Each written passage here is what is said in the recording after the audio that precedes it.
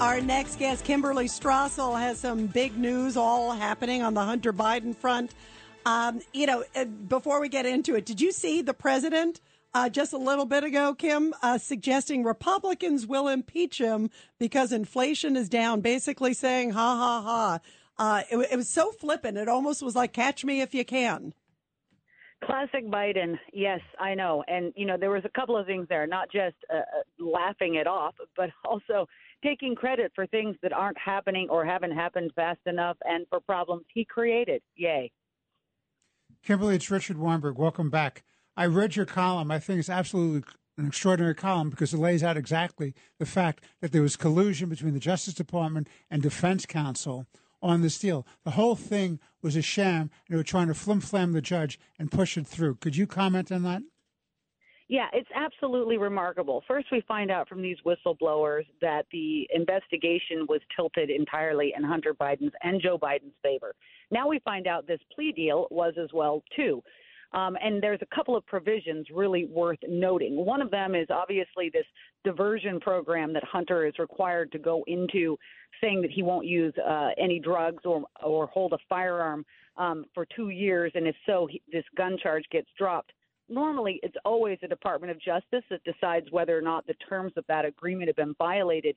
Instead, Hunter's team demanded that authority be given to a judge on the grounds that they argued that a future Republican Department of Justice might not be trusted to correctly hold him to account and might go after him. I mean, it was so extraordinary that the judge says that it's likely unconstitutional. I agree with that. And the other thing, it seems to me, and you raised this in the column, I think you're absolutely right, the blanket immunity that was given, the overbroad immunity against crimes they're supposed to be investigating now. Talk about that, yes. Please. Yeah, and in addition, not only this broad immunity for, in essence, anything related to the investigation that touched on the things that were in this plea deal.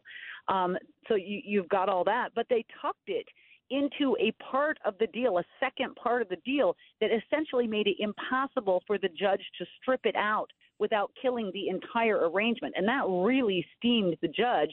She actually asked them, one of the prosecutors, have you ever seen an agreement put together like this? And he said, no. Yeah, that was a moment. By the way, the prosecutor actually said, Kim, I want to ask you real quick about Devin Archer, because Monday he is expected to testify. There's a huge headline today that he's in hiding and he fears for his safety and his family's safety. He could have the goods on Hunter Biden. No wonder we did a segment before you how the dog is so stressed out there. I think everybody in the White House is probably stressed out over Devin Archer on Monday, potentially. Well, and this is finally the people the Republicans really need to be talking to. I mean, some of the witnesses have been good. Obviously, the whistleblowers were important.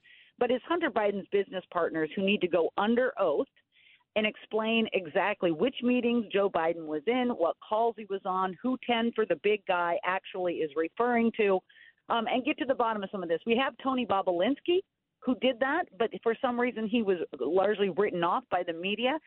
We need to get these guys in under oath and get some evidence out there that's going to be even harder for the media to flim-flam with. Absolutely. And everybody, we're talking to Wall Street Journal on the editorial board. By the way, she has an awesome new book. It's called The Biden Malaise. Governor David Patterson, you have a question for Kim. Kimberly, going back to the arrangement and the defense insisting that the judge be, in a sense, the supervisor of it, which is actually, in my opinion, whether not even unconstitutional, it's just not part of the law. The judge can't be that individual who watches the defendant after the plea deal. And then makes the charge. Exactly. That's right. And she, in fact, made your point. She said, look, this is essentially imbuing me with the powers of a prosecutor. We have this thing called the separation of powers. I don't get to do both of those things. It actually, I mean, you could make the argument it also wouldn't be appropriate in fairness to Hunter in some ways. Yeah, and she even said that. By the way, Judge Weinberg, you got a great question, too, here for Kimberly. Kimberly. I'll say, there's this controversy going on whether or not a special counsel should be appointed to investigate Joe Biden and Hunter.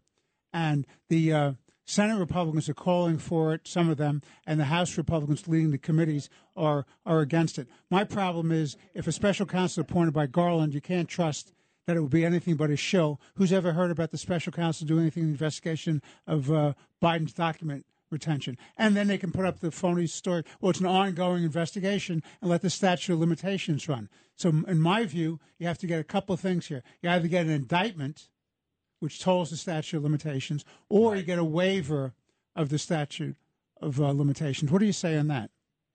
Yeah, I mean, I couldn't agree more with the complications of a special counsel. One, I don't like special counsels in general. I have issues with them. But I think not only the question of whether or not it then makes it impossible to go after him because of the statute, but also it's going to deep six this. And we're not going to get any more information. And I think it's really vital people get this information now as we are headed into a re-election so that they understand the man who wants to be president again, what we actually know about him. If a special counsel takes over, all of this information goes away potentially for years. Yeah, just like the special counsel who's supposedly looking at Biden's documents. We've heard zilch. Kim Strassel, thank you. We love you. Have a great weekend, Kim. Great stuff. Thank you. You guys, too. Bye-bye. Thank you. Thank you.